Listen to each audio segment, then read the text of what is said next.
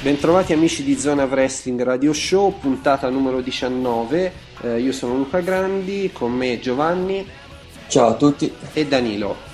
Ciao a tutti ragazzi. Ecco, dunque, nella settimana che è appena trascorsa abbiamo visto la WWE in tour in giro per l'Europa, la TNA diciamo impegnata nel pay-per-view, lockdown e nel post-lockdown, e soprattutto Zona Wrestling che finalmente è passata dalla versione provvisoria a quella definitiva, quindi ci trovate all'indirizzo www.zonawrestling.net. Quindi iniziamo dalla WWE come al solito, iniziamo da Raw. La scorsa settimana parlavamo di R-Truth nel main event e con Giovanni eravamo un attimino, non dico scandalizzati, ma comunque poco contenti di questa scelta.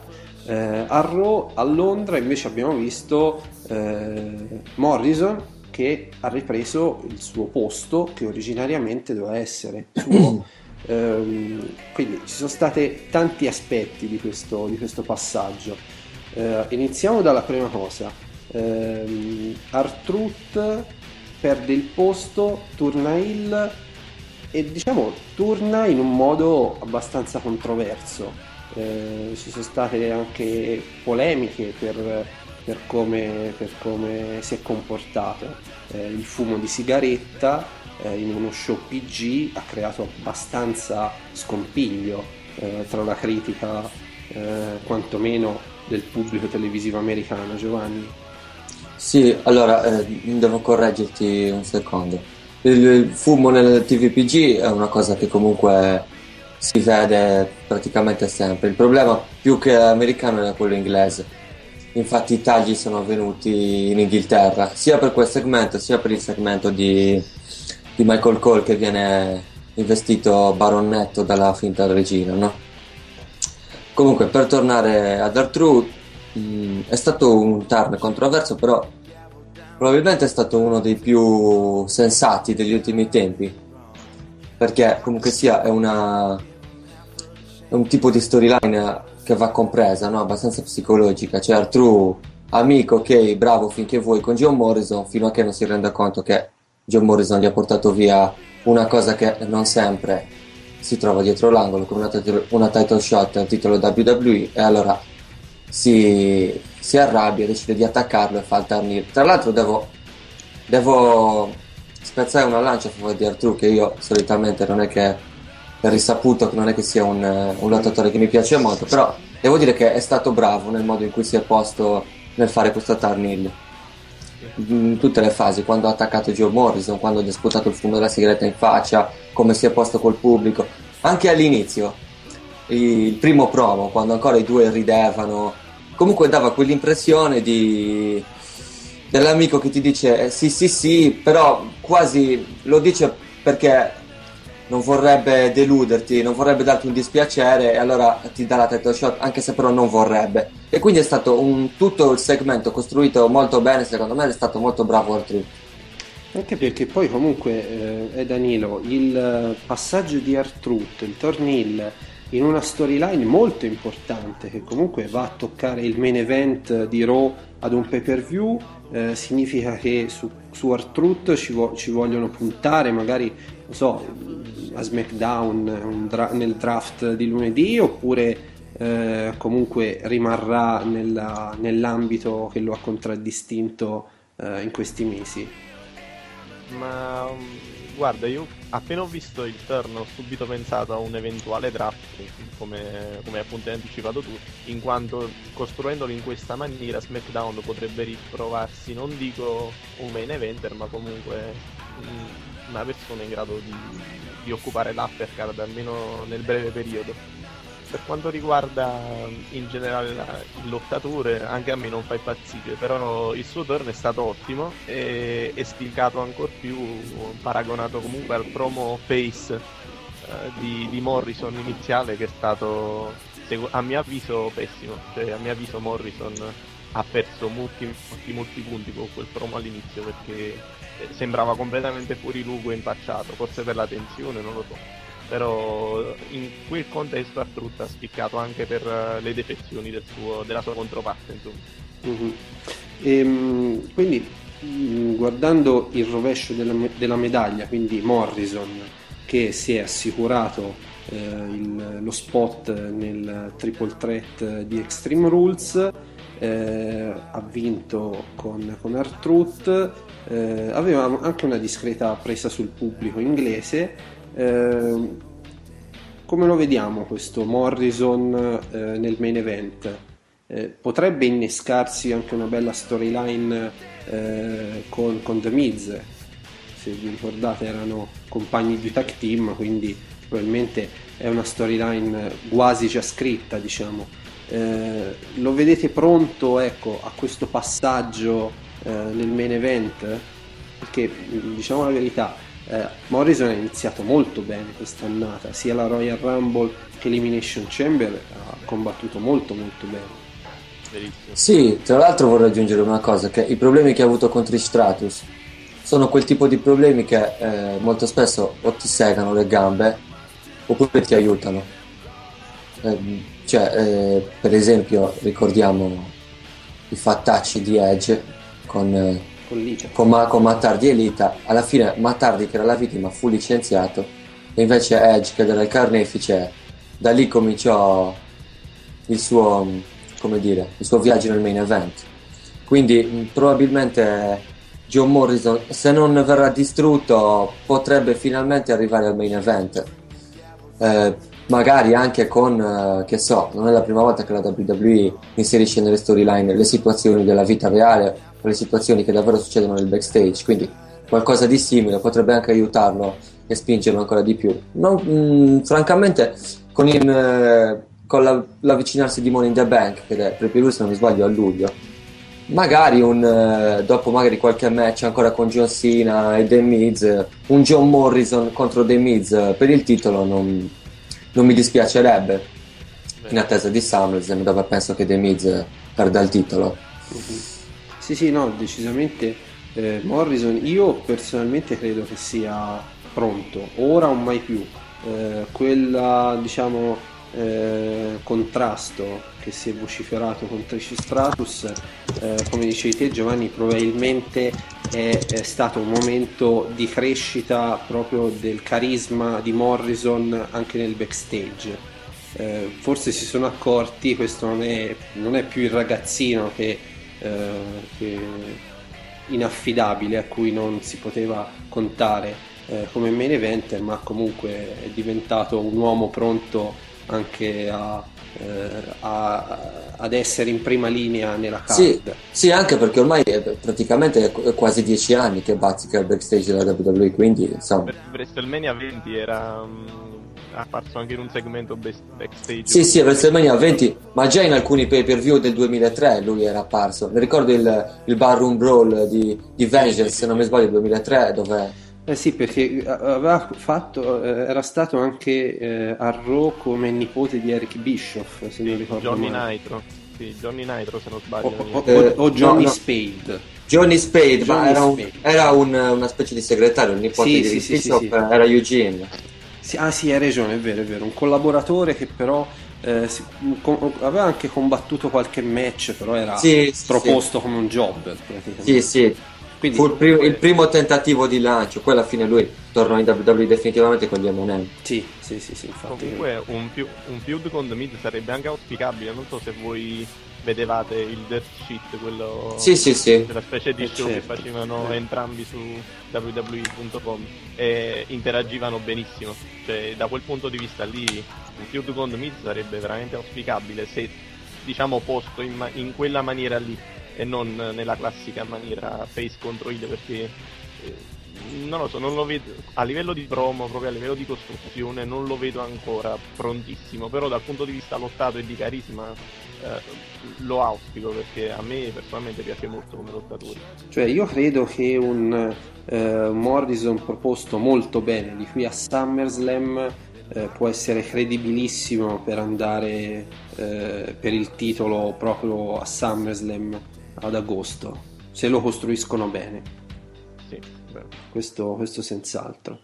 Sempre Raw, andando un po' avanti nello show, brevissima considerazione perché non è che ci hanno mostrato molto per parlarne, però abbiamo visto Dolph Ziggler con nuovo taglio di capelli, sempre affiancato da Vicky Guerrero. Mi è venuto il dubbio, ma non è che con questo cambio vogliono cambiargli anche un po' il character, magari con un turn face, o addirittura mi sembra era uscita una news, mi sembra Un chewing gum nei capelli. no, Tutto qui. no, ah sì, per quello? Sì. Ah, addirittura, allora no, perché non era uscita anche una news che lo voleva affiancato al fratello? Sì, era un rumor perché il fratello da poco è arrivato nella Florida Championship Wrestling e praticamente è proprio uguale a lui. Poi Dolph Ziggler con la scelta di capelli praticamente è diventato uguale al fratello. E quindi c'era questo rumor che magari volesse l'arrivo del fratello e la formazione di un tag team, cosa che non sarebbe male né per rilanciare uno né per lanciare l'altro. Sì, Però probabilmente dopo che è uscita la news del taglio di capelli ci si è resi conto che non era altro che un rumor. sì, Sì, comunque anche perché lui l'ha presa male. Dai Sì, commenti, abbastanza male. quindi- gli ricresceranno allora, che non si lamenti. Comunque, al di là di questo, insomma, questo passaggio a Raw che abbiamo visto prima di WrestleMania, sostanzialmente però per lui non è che sia cambiato molto, o meglio, rispetto a SmackDown che era un main eventer, quantomeno nel suo ultimo periodo, Ex campione del mondo. ex campione del mondo, è passato a Roma, non è che ci abbia guadagnato molto, né lui né lo show. Non è che forse potrebbe essere proposto, non dico nel main event, ma quantomeno con una faida un attimino più interessante rispetto allo squasciare Van Born. O credete che va bene così? Perché bisogna dire che comunque non è Steve Austin, quindi Secondo me vivacchierà finché ci sarà Vicky Guerrero al suo fianco. Nel momento in cui decideranno di dare una svolta al suo personaggio e toglieranno Vicky Guerrero, come alla fine, se ci pensate, il maggiore punto di interesse, la sua relazione o comunque il suo interagire con Vicky Guerrero, nel momento in cui vorranno lanciarlo da solo, dovranno necessariamente toglierlo. E nel momento in cui verrà tolta, secondo me lui, non dico che ripiomberà nel mid-carding, ma quasi. Quindi Sì. per ora potrebbe ancora vivacchiare, poi, ma non credo per molto. Sì, diciamo che lo hanno congelato, ecco. Finché rimarrà Vicky Guerrero accanto, il suo status rimarrà sempre questo. Poi dopo, se vorranno lanciarlo, dovranno inventare qualcosa di nuovo, come diceva Danilo, altrimenti probabilmente a risalire la china da solo, una volta che se ne andrà Vicky, sarà abbastanza difficile, specialmente in un roster come il Raw, dove è abbastanza pieno.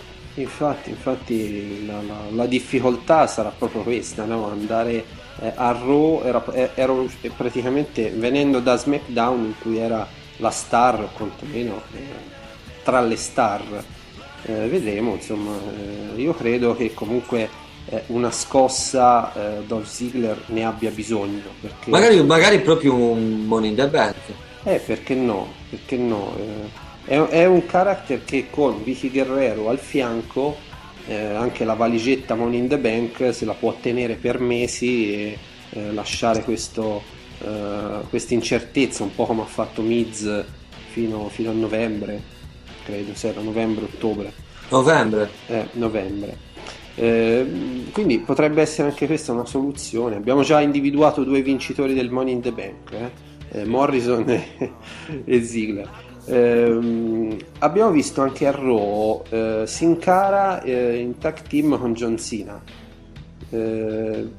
Anche questo ha un significato oppure lo dovevano usare in qualche modo perché doveva apparire in televisione, non sapevano con chi metterlo, perché in realtà questa gestione di Sin Cara è un po' schizofrenica. Ancora non abbiamo capito bene qual è il suo ruolo all'interno di Raw, perché una volta lo vediamo andare a contrastare Sheamus, una volta Jack Swagger, poi in tag team con John Cena, poi combatte con Primo. Ancora non l'abbiamo ben compreso quale sarà il suo ruolo. questo invece match in tag team con John Cena significa che andrà nella zona dei main eventer, oppure, ripeto, è stata una casualità perché erano a Londra, non sapevano come riempire la card? No, io ho avuto un flashback perché se ben ricordate, meno di un anno fa fu fatta esattamente la stessa cosa con Evan Bourne, se non sbaglio, lo misero proprio in tag team con John Cena, adesso non ricordo gli avversari, proprio per proporlo in maniera forte al pubblico. Quindi non so, Giovanni, che ne pensa. Secondo me vogliono fare, diciamo, quello che tentarono di fare con Evan Bourne, cioè lanciarlo come face atipico, molto ovviamente lui è un high flyer, quindi va un po' a cozzare con quelli che sono i lottatori medi della WWE, però è stato un modo per proporlo in maniera immediata e forte, metterlo in tag team con John Cena, credo. Sono d'accordo con Danilo, anche secondo me non è proprio una promozione al main event, è un modo per dare l'impressione che Sin Cara sia uno che è un ottimo talento, un ottimo wrestler, dargli il giusto status che loro, dopo la spesa che hanno fatto, vogliono che lui abbia, però non credo che finisca nel main event subito così, soprattutto con tutti i lottatori che ci sono. Vi posso fare una domanda un po' provocatoria? Come no? Ma fino ad oggi quello che Sin Cara ci ha fatto vedere in televisione, ma a voi è piaciuto? Secondo me è stato molto vittima dell'emozione, del live. Ha fatto moltissimi botch in tutti i match. E quindi cos'è un no? No, non mi è piaciuto, però cerco di capirlo. Cioè, io ho avuto un po' l'impressione, che vi posso dire, come quando una squadra di calcio acquista un grande campione e le prime partite non è che le faccia benissimo. Sì, esatto, è così. È innegabile il talento di Sin Cara. Cioè, l'attesa è molta di vederlo. Il problema è questo. Però per il momento non è che abbia fatto moltissimo, no? Anche con Primo, quel botch clamoroso alla fine, insomma, ha un po' rovinato l'aura quasi di perfezione che aveva questo atleta. Sì, vabbè, però il botch lì è stato di Primo. Sì, lì è stata colpa di Primo, infatti. È scivolato lui e ha buttato giù anche Sin Cara. Sì, ecco. E il commento non li ha aiutati in quel caso. Per niente. E quindi sì, però comunque anche lunedì mi sembra abbia fatto la mossa finale, il moonsault l'abbia completamente mancato. Sì, mezzo metro.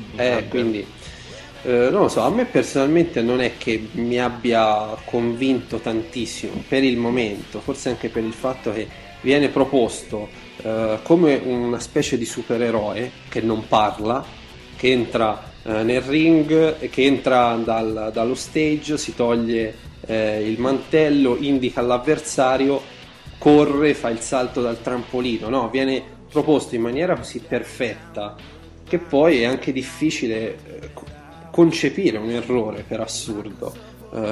Comunque staremo un po' a vedere. Io credo che Sin Cara a Raw non sia il suo roster. Probabilmente no, però rischi di oscurare uno dei due, visto che ci sono sia lui che Rey Mysterio. Sì, questo hai ragione, è una considerazione che ho fatto al di là di Rey Mysterio. Sì. Lui, Sin Cara a Raw, comunque diciamo i lottatori della scuola Lucha Libre a Raw non hanno mai funzionato e credo per Sin Cara non sarà diverso. Sì, specialmente quando non parlano. Appunto, infatti quello è molto molto importante. L'abbiamo un po' accennato prima, Michael Cole, segmento con la finta regina che lo incorona Sir, che come dicete Giovanni in Inghilterra è stato oscurato. Sì, è stato oscurato. Ecco, io dico beati chi ha visto Raw da Sky in inglese, perché uno dei segmenti più brutti mai visti, quantomeno dall'inizio di questo anno a questa parte. Sì, è uno di quei segmenti secondo me fatti brutti appositamente proprio per farci odiare ancora di più Michael Cole per il suo character real. Sì, però allo stesso tempo non è che ha mandato tanto over Jim Ross e Lawler per il pay-per-view.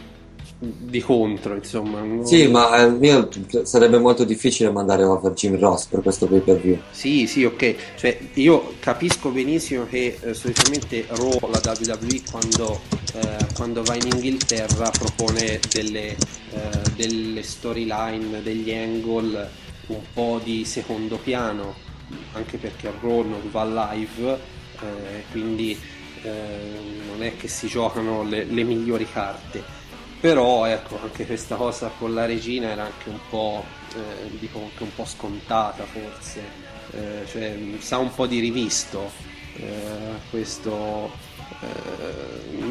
ripeto, non mi è piaciuto per il fatto che non ha sì, forse ha creato hit verso Michael Cole, ma non ha creato un lancio per il pay-per-view più di tanto, no? No, probabilmente no.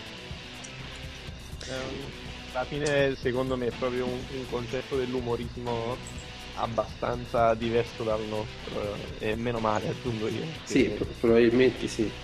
È stato un segmento che, cioè, solo commentarlo è difficile trovare qualcosa di positivo, cioè proprio bisogna sforzarsi parecchio, perché a mio avviso è stato proprio brutto dal primo secondo fino all'ultimo, non ha centrato assolutamente niente che non fosse cattivo gusto, insomma. E però c'è stato il bacio al finale. Ah, è vero.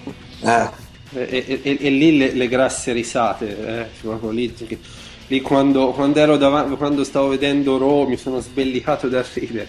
Poi vabbè, al di là di questo, insomma, a parte per ora che diciamo fino a questo, praticamente per quasi tutto lo show, a parte forse il segmento iniziale tra R-Truth e Morrison, che è stato comunque buono, Raw non è che si era distinto per grosse cose. Invece ottimo, veramente ottimo a mio avviso è stato il main event. Randy Orton CM Punk è stato veramente buono, è stato veramente un buon match, non a livello di quello di WrestleMania, ma veramente ha lottato bene e soprattutto hanno ridato un po' di credibilità a CM Punk pian piano in queste settimane, in queste ultime 2 settimane.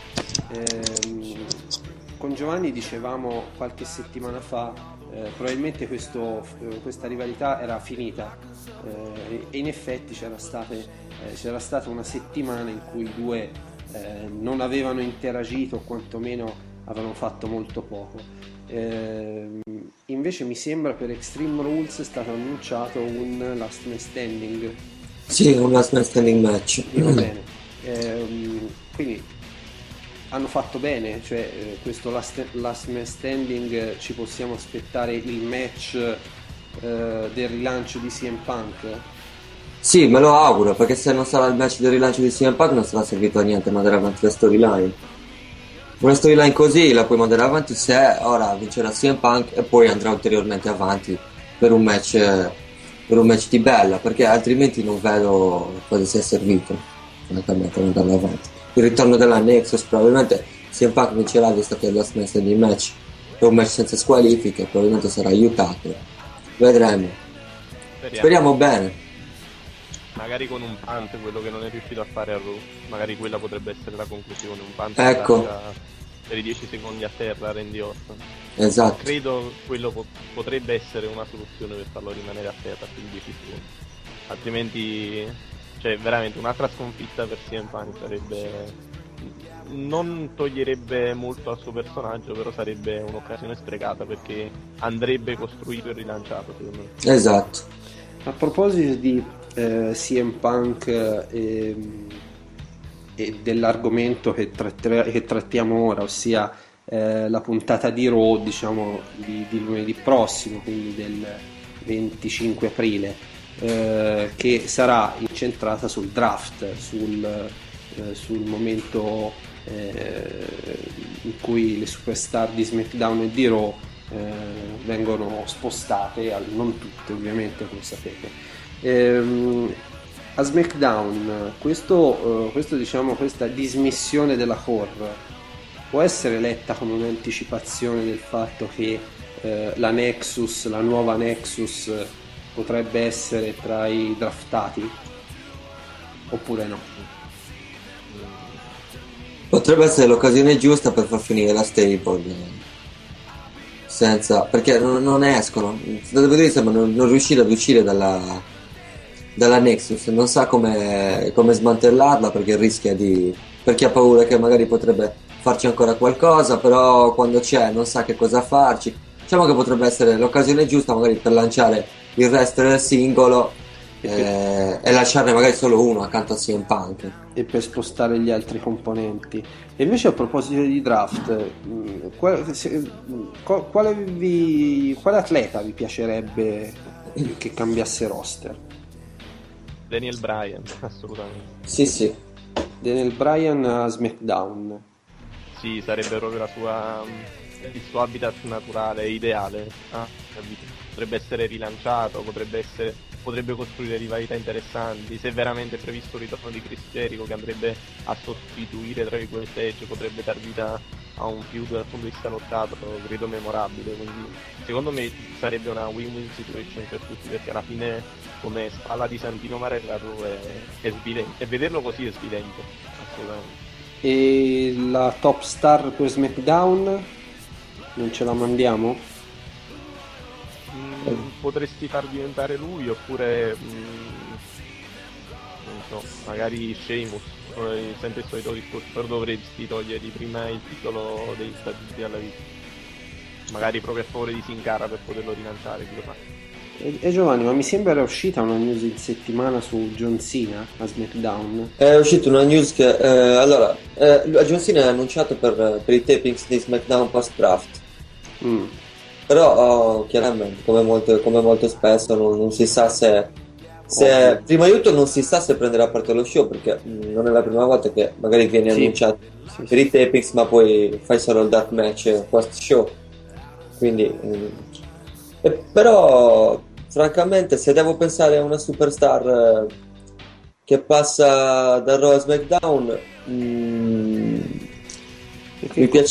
mi piacerebbe magari vedere un R-Truth heel a SmackDown, perché una faida di R-Truth con Christian secondo me potrebbe dare delle belle soddisfazioni, anche se odio tra virgolette R-Truth, però mi rendo conto comunque sia che qualche qualità ce l'ha e probabilmente da heel con Christian potrebbe fare delle buone cose, magari con un Alberto Del Rio che viene a Raw e lo metti nella faida con Sin-Cara. Ma comunque io un John Cena SmackDown non lo vedo malissimo. Ma probabilmente lo vede malissimo la WWE, perché la questione era questa: se vi ricordate cos'era nel 2006-2007 quando Triple H passò a SmackDown, tutti a dire ma Triple H è impossibile che passi a SmackDown, e invece lo ha fatto un po' e praticamente diciamo si è preso un anno sabbatico, fra virgolette, un anno di riposo in cui i ritmi dello show erano un attimino più leggeri.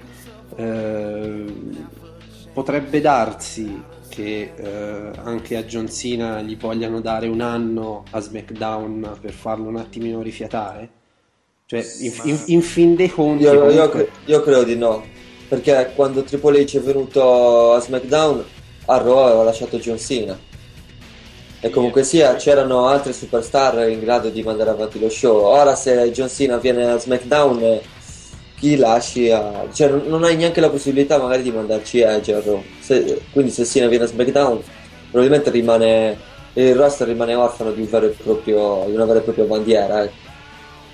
Sì, ma poi quando fu trasferito Triple H non ci fu anche un nuovo contratto televisivo a SmackDown che andava particolarmente pubblicizzato, oppure sto ricordando male.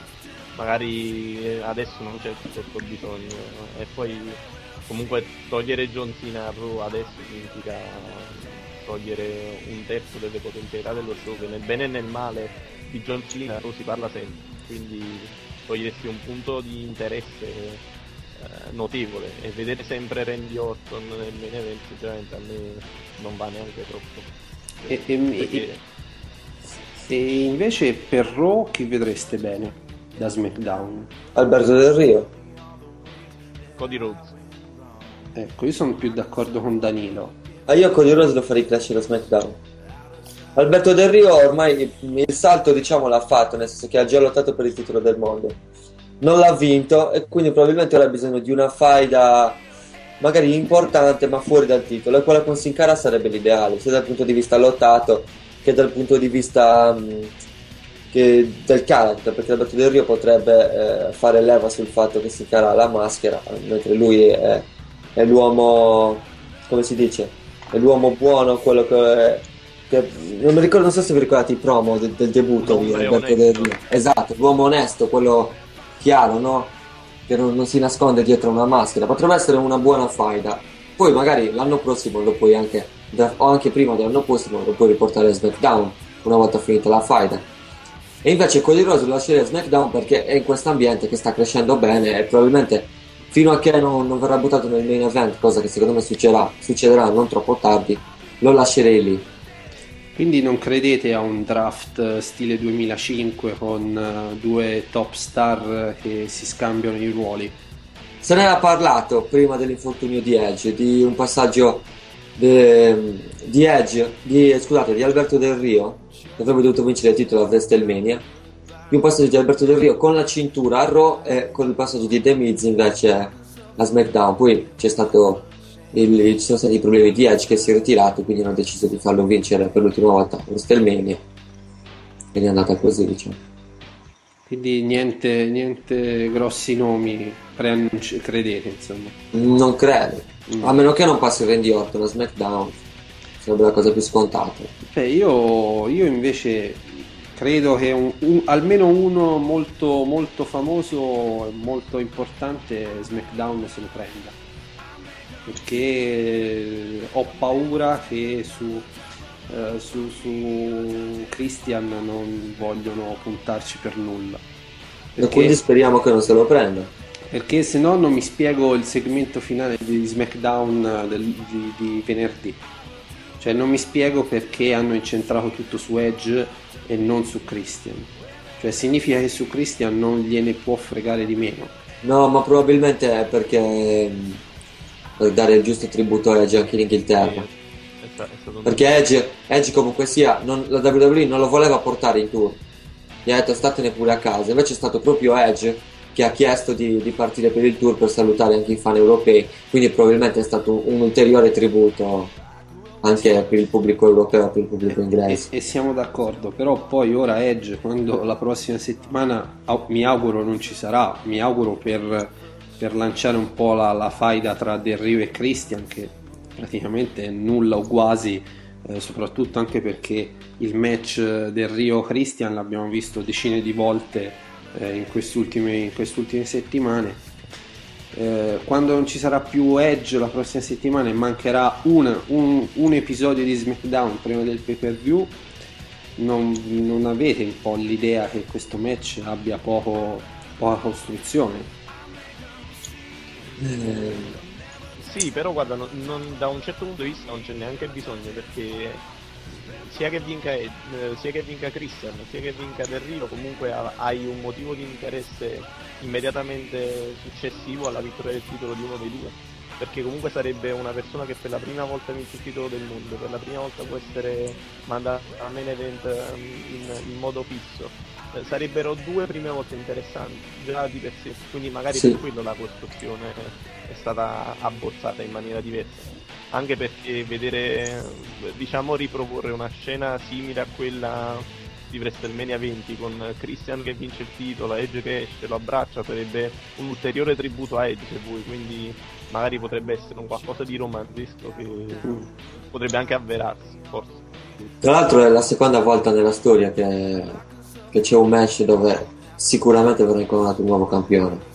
È successo solo un'altra volta, il primo è Macho Man contro Ted DiBiase a WrestleMania 4. Sì, è vero. Vabbè, anche la Royal Rumble del 92 però non era un match Però poteva anche vincere uno che era già stato campione. Se avesse vinto il Hogan, lui era già stato campione. Beh, giusto, sì, hai ragione. Ok, allora abbiamo parlato un po' di draft, un po' anche di SmackDown, siamo già entrati in argomento. Un'altra novità della settimana è stato Big Show e Kane campioni di coppia. Sì. Al di là di loro due che senz'altro saranno una soluzione temporanea, tampone, perché non credo siano loro diciamo le superstar su cui vogliono creare una categoria.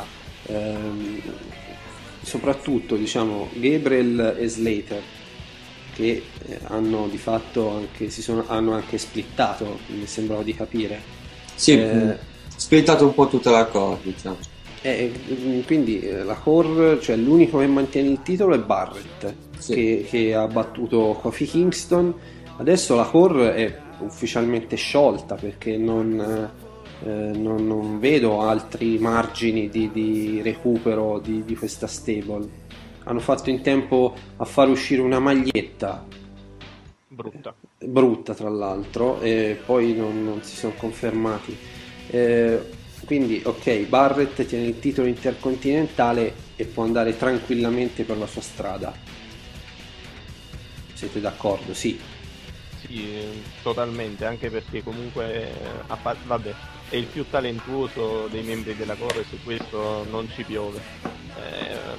Poi lo vedo abbastanza completo. Secondo me la core e comunque l'avere una stable era diventato più un traino, c'è più un peso per lui che un qualcosa di positivo. L'essere abbandonato, diciamo, da ulteriori personaggi che possono rallentarne la crescita è un qualcosa di estremamente positivo, perché al microfono è bravo, sul ring comunque ci sa fare. Cioè la chiusura quando ha vinto il primo titolo intercontinentale, è stata davvero ben eseguita, la Wasteland in seguito alla Trouble in Paradise. Sì, sono d'accordo con te. Quindi c'è anche l'altro rovescio della medaglia, no? Della core che si separa. Gabriel e Slater, che fuori, diciamo, dalla formazione non sembra che abbiano una un grande futuro, almeno secondo me. No, Slater soprattutto è abbastanza anonimo ed è bravo solamente a prendere la finisher di Big, quindi lui lo vedo abbastanza spacciato da quel punto di vista, mentre invece Gabriel qualcosina potrebbe dire, ma semplicemente dal punto di vista lottato. Solo quello è, diciamo, il punto di interesse verso quel personaggio, e già è qualcosa, voglio dire.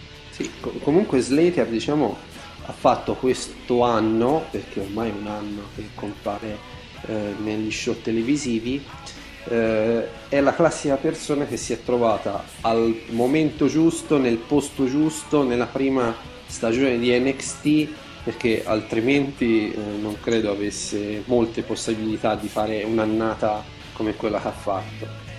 Sì, concordo. Quindi vedremo, ma sicuramente la core non avrà diciamo gli ex membri della core non avranno molto vita facile anche in un roster tra virgolette debole come quello di SmackDown. Sì, eppure nella prima stagione di NXT, se non sbaglio, addirittura riuscì a battere Jericho in un match 1 contro 1. Quindi diciamo Slater. Sì. Quindi da quel punto di vista magari sì, mi ricordo un roll up, qualcosa del genere con sì, quella è la magari, cioè, quando vidi quella scena dissi su questo ragazzo ci vogliono puntare abbastanza, ma mi sbagliavo in maniera netta. Quindi ok, allora chiudiamo la parentesi WWE, diamo come consiglio ai lettori di masticare bene le loro gomme, se no fate come Dolph Ziggler, tenetele in bocca le gomme da masticare e non sui capelli. E passiamo alla TNA. TNA che post pay per view, post lockdown, che è stato un buon pay per view secondo me. Concordo, un pay per view almeno da 7. Sì, personalmente mi sono piaciuti molto il match Angle e Jarrett e il main event. Sì, no, ma a parte quello non mi hanno fatto schifo neanche i match, diciamo, meno belli, tipo i primi due, anche il match di coppia, non è stato questo grandissimo match, però non mi ha fatto schifo, ecco, nel senso non era uno scandalo da guardare. Il match dell'X Division mi è piaciuto abbastanza. Samoa Joe contro The Pope forse è stato un po' più che brutto, sotto le aspettative, le mie personali aspettative almeno. E per il resto... Poi vabbè, Mickey James era infortunata, bisognava fare necessariamente così e via. Per il resto un bei match, un bel pay-per-view, un bel Little Lockdown. E soprattutto un grande Christopher Daniels. Grande Christopher Daniels. Ha fatto una prestazione che ricordava quasi i tempi d'oro. Quindi si può dire sicuramente miglior pay-per-view della TNA da inizio anno. Sì, quel volo di Christopher Daniels mi ha ricordato un po', era diverso, però mi ha ricordato un po' l'Elix Keeper Lockdown 2005. Ma quello no, era 2004. 2004 era? Quello che cammina sulla... Sì, quello, sì. 2004, dicembre 2004. Ok. Erano i Triple X. Sì. Probabilmente non era neanche Lockdown il pay-per-view. No, non era Lockdown, ma era Turning Point. Era Turning Point, sì, esatto. Perché nel 2004 ne fecero solo 2 pay-per-view, se non mi sbaglio. Sì, fecero i pay-per-view, quelli mensili, diciamo, quelli tradizionali come le viviamo ora, perché era l'anno in cui sono passati dai pay-per-view settimanali ad Impact. Esatto, al quadro televisivo. E poi da novembre 2004 hanno iniziato la trasmissione regolare di Impact più pay-per-view mensile. Posso dire una cosa su Angle contro Jarrett? Sì. È stato un peccato per me vedere quei due botch così clamorosi, cioè quello in cui Kurt Angle ha rischiato di uccidersi praticamente, quella powerbomb eseguita in maniera pessima da Jarrett che ha rischiato di uccidere Angle, e poi il botch di Angle su quel, che non puoi fare una mossa del genere e bocciarlo, è proprio il moonsault. Sì, mamma mia. Secondo me era un po' cercato, perché secondo me sì, perché probabilmente era accordato il moonsault, però Jeff Jarrett si era già messo male qualche costola a quel punto del match. Il commento poi avrebbe saltato più la mossa di Jarrett nello scansare il moonsault, piuttosto che lì si sono trovati abbastanza imbarazzati, quindi secondo me non è stato così preventivato, è stato semplicemente un botch. È stato un peccato perché il match in sé è stato bellissimo, queste due figure grandi secondo me sì. Comunque lo mettono, cioè, recentemente abbiamo assistito a un altro candidato al match dell'anno che sarebbe Triple H contro Undertaker, e secondo me questo match è leggermente inferiore dal punto di vista globale, diciamo, rispetto a quello che abbiamo assistito al WrestleMania un mese fa. Bisogna dire però che questo match Angle Jarrett ha molta più costruzione rispetto a Undertaker Triple H, ma soprattutto un coefficiente di difficoltà molto maggiore in certe mosse e in certe manovre che hanno fatto, perché comunque sia anche il moonsault di Angle c'è stato il botch, però probabilmente il botch è stato di Jeff Jarrett, che si è scansato un po' male da terra. Per quanto riguarda la powerbomb, è arrivato a 1 centimetro da non toccare terra con la testa, spezzarsi l'osso del collo. Sì, l'ho visto davvero brutto. Io infatti quando ho visto Angle sdraiato e l'arbitro che si sincerava delle sue condizioni ho detto ecco, ci siamo, perché è stato veramente impressionante. Poi da quell'altezza esatto, come il bump che prese Daniels in quell'Ultimate X, non mi ricordo con Homicide se non sbaglio, che rischiò di sì. Comunque diciamo il momento del pay per view è stato il blade job di Flair, è stato bellissimo, è stato fantastico, bottigliata di James Storm in testa e pozza di sangue. Fantastico, Flair è una cosa spettacolare. Vabbè, al di là di quanto sangue, appunto, vabbè, in qualche modo deve compensare i limiti fisici, quindi Abdullah De Baccio ci ha costruito una carriera su questa cosa. Flair invece questa cosa l'ha scoperta negli anni del crepuscolo della carriera, il blade job. Esatto. TNA invece abbiamo visto Jay Lethal che se ne va dal roster. E abbiamo letto anche i commenti dei suoi colleghi della TNA disperati, in cui dicevano no, è uno scherzo,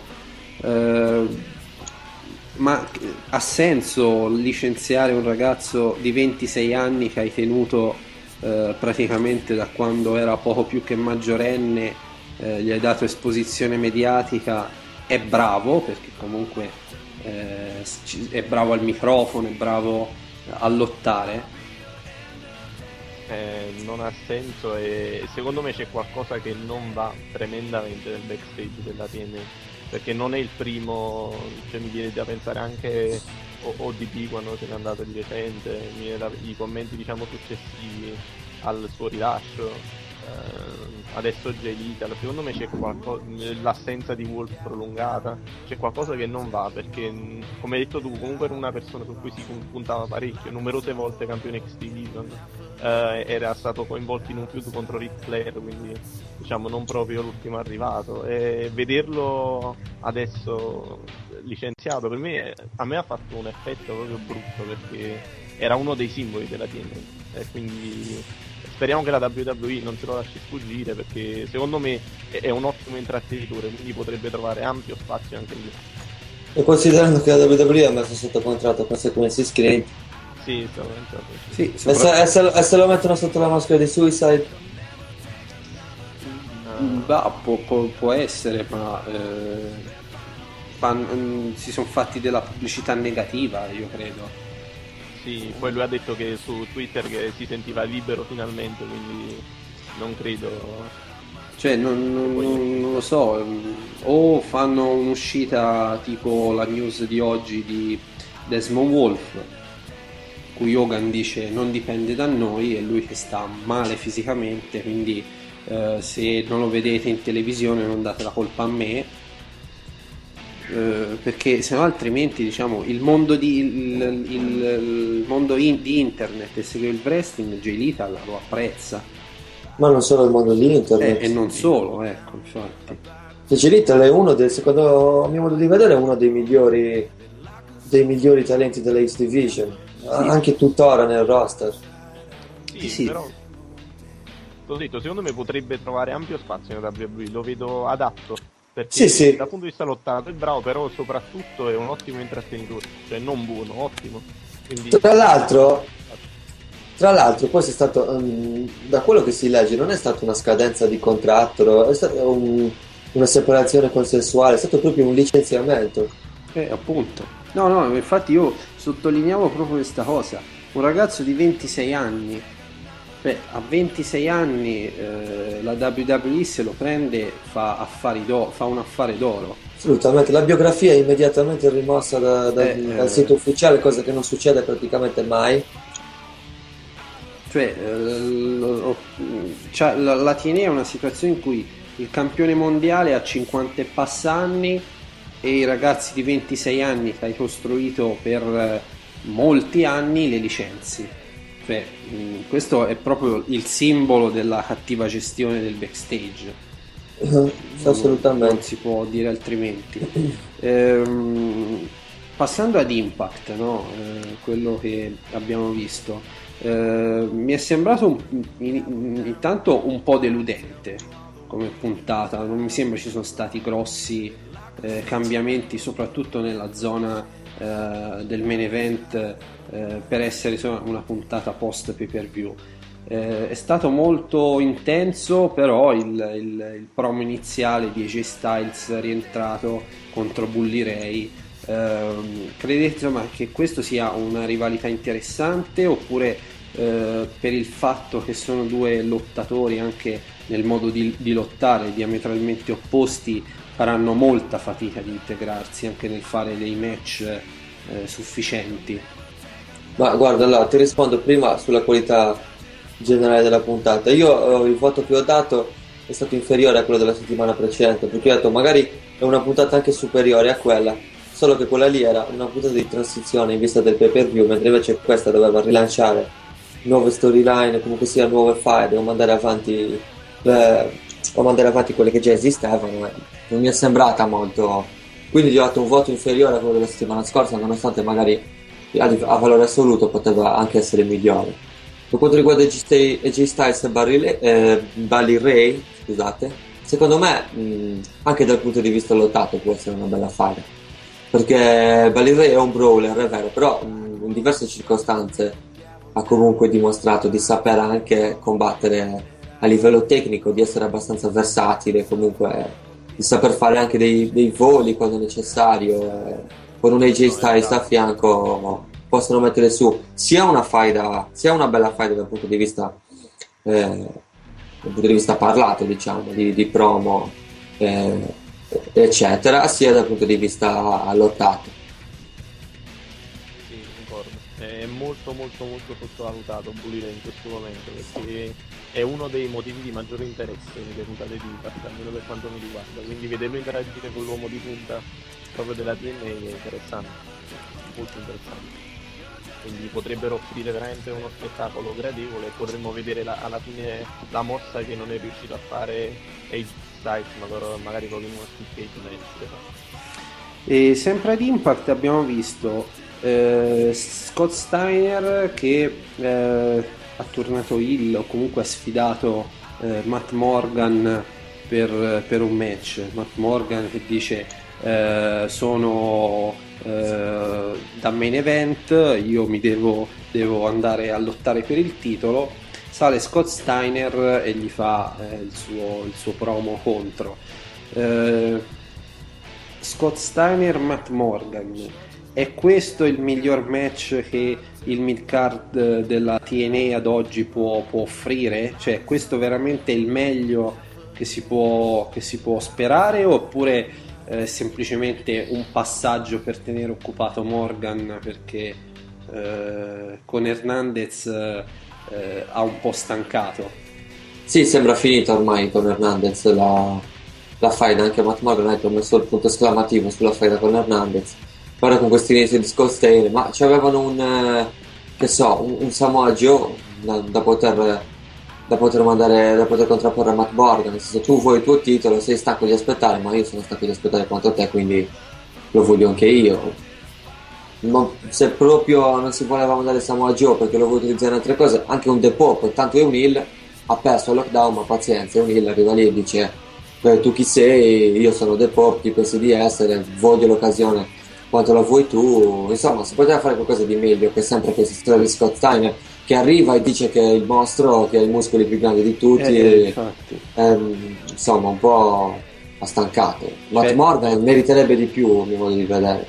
Cioè, nel senso, Pope e Morgan hanno avuto un feud di recente, però, se non sbaglio, Sì, infatti, no, ma il mio erano due esempi, ma è giusto per dire che probabilmente Scott Steiner non è la persona giusta, ecco. Magari un Crimson, che ne so. O Jay Lethal. Ah no, l'hanno licenziato. O Jay Lethal l'hanno licenziato. No, cioè nel senso anche di Steiner, dicevi bene. Il personaggio di Scott Steiner è lo stesso, identico da 11-12 anni a questa da data. Quando ha splittato col fratello.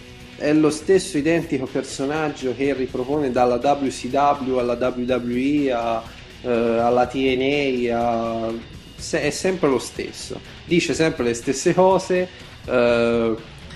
e da un certo punto di vista può, per esempio, io Scott Steiner è uno dei miei preferiti in assoluto, ci mancherebbe, però ecco, veramente è arrivato a un livello, ecco, che fino a quando questo lo fa con Crimson contro gli Inc. mi può anche stare bene, ma quando lo fai con Morgan, che comunque a me non piace assolutamente, però lo devi un minimo valorizzare, non puoi fare questo, insomma. Steiner contro Morgan secondo me è un errore. Mi auguro che sarà un singolo match a Sacrifice e poi basta. Poi basta. No, lo spero. Magari poi verrà coinvolto anche Crimson, come hai detto tu. Una parola su Crimson che mi sta piacendo molto. Sì, concordo. È un wrestler, cioè all'aspetto fisico è molto credibile, è subito riconoscibile come lottatore. Dal punto di vista tecnico non è niente male, anche dal punto di vista delle espressioni facciali mi sta piacendo molto. Sì, ha fatto un affare la TNA. È bellissima. La sua finisher è bellissima. Tra altre cose. Sì, ha fatto un affare la TNA. Sì, bisogna dare atto anche quando fanno le cose buone. Ultima considerazione riguardo alla TNA, e non ne abbiamo mai parlato nel podcast, la questione, diciamo, di questa figura misteriosa del network, ok? C'è Sting che dice il network mi ha voluto campione e io ho la possibilità di scegliere, il network mi ha dato la possibilità di scegliere chi devo sfidare in pay per view.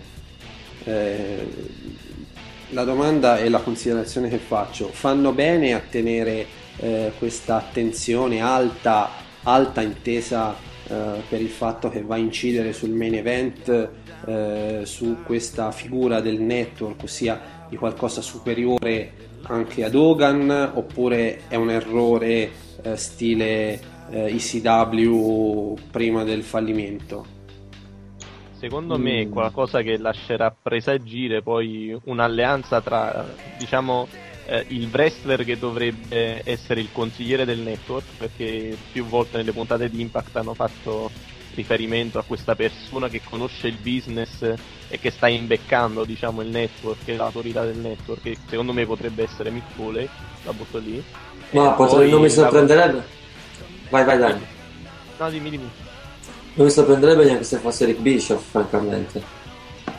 No, secondo me è più Foley, che poi insieme alla Carter dovrebbe riprendere in mano la TNA, perché alla fine ci dovrà essere un'autorità in grado di rivaleggiare gli Immortals, e quell'autorità potrebbe essere proprio costituita dall'ex presidentessa Dixie Carter e qualcuno che impersona il network on screen, come potrebbe essere, come hai detto tu, Eric Bishop, potrebbe essere Foley, o potrebbe anche essere addirittura Jarrett di nuovo, non lo so. Sì, Dixie Carter sì, senza dubbio, però dico, quella persona che conosce il business, non mi sorprenderebbe se fosse Eric Bishop, magari stanco della troppa, insomma, del troppo potere che si prende al Kogan.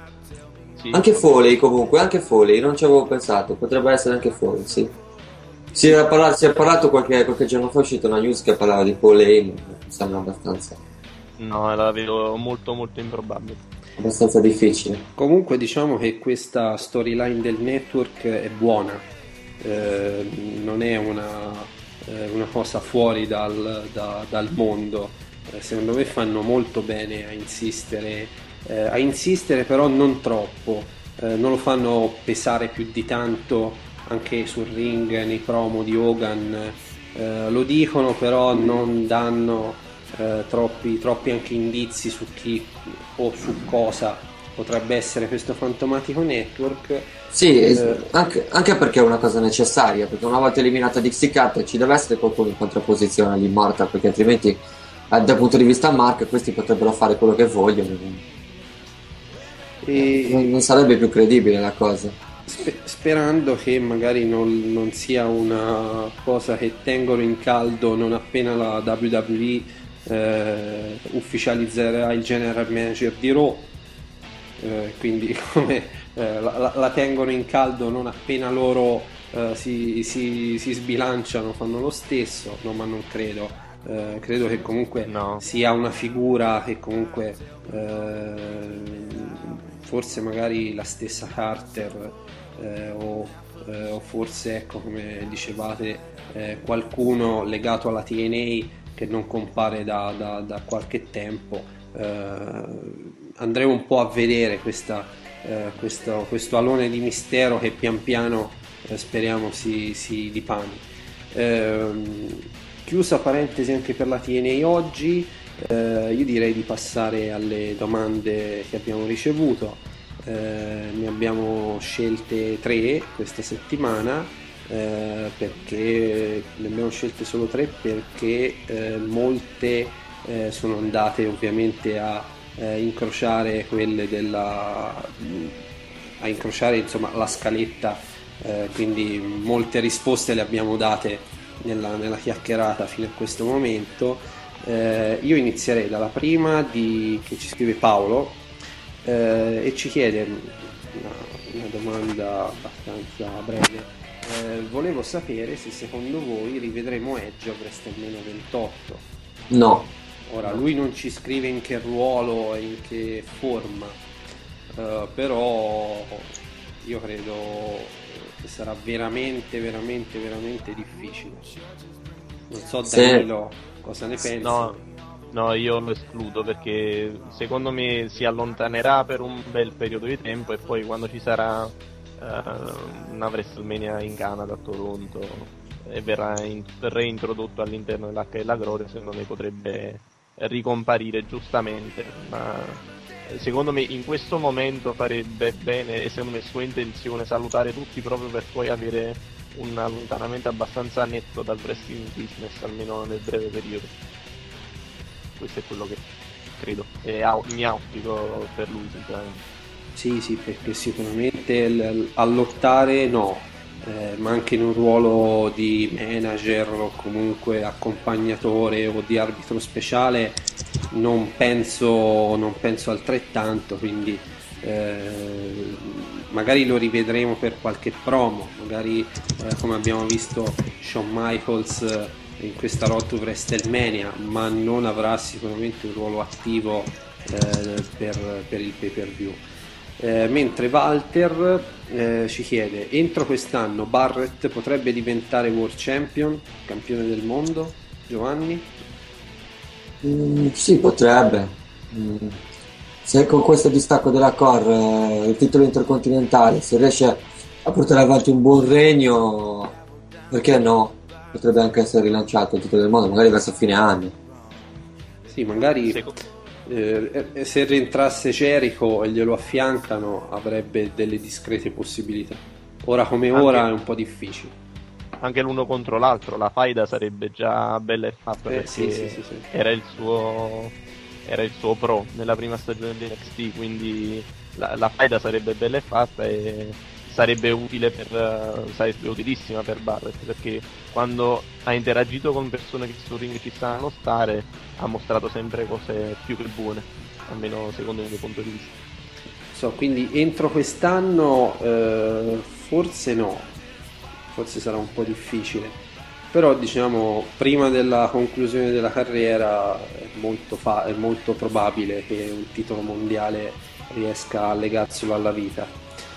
Mentre Pietro ci fa una domanda sulla TNA, ci dice: concluso la faida tra Kurt Angle e Jeff Jarrett, insomma, pensi che Jarrett possa ritornare nel main event e fare un giro titolato, magari combattendo contro il rivale di sempre Sting?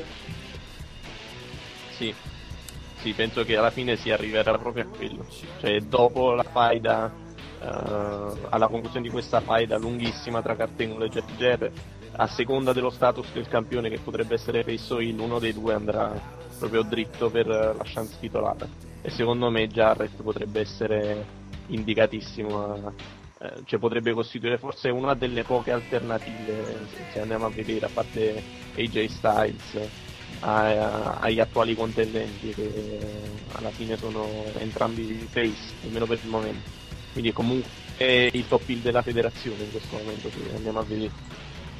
Sì, anch'io credo che diciamo una soluzione di questo tipo sia non solo praticabile ma anche realistica e interessante. Un Jeff Jarrett, l'ho scritto nell'editoriale mio di questa settimana, dicevo un Jeff Jarrett che all'inizio della faida vedevamo con Kurt Angle, vedevamo Karen come un accessorio, come una preziosa aggiunta alla rivalità con Kurt Angle, in realtà ormai si sono fusi questi due personaggi, quindi è un character che va a riprendere molto, no? Quello del campione del 2005, quindi un match contro Sting magari non a Bound for Glory, perché ne abbiamo visti abbastanza di loro match in quel palcoscenico, però magari in un pay per view estivo sarebbe decisamente piacevole.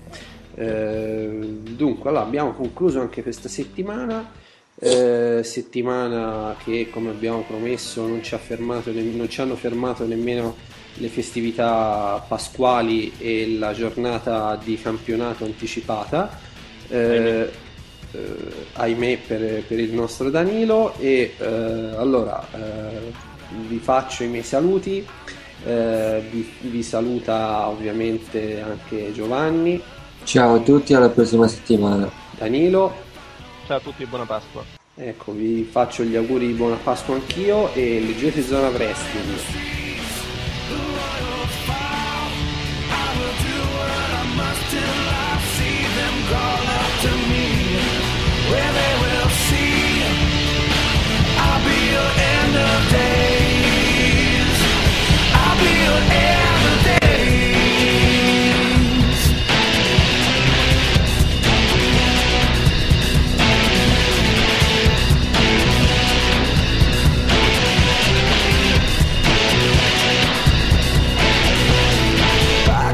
Judges bring the gavel down, goodbye, tell me all the ways that I went wrong. They lock us up forever, give them half a chance, out of sight,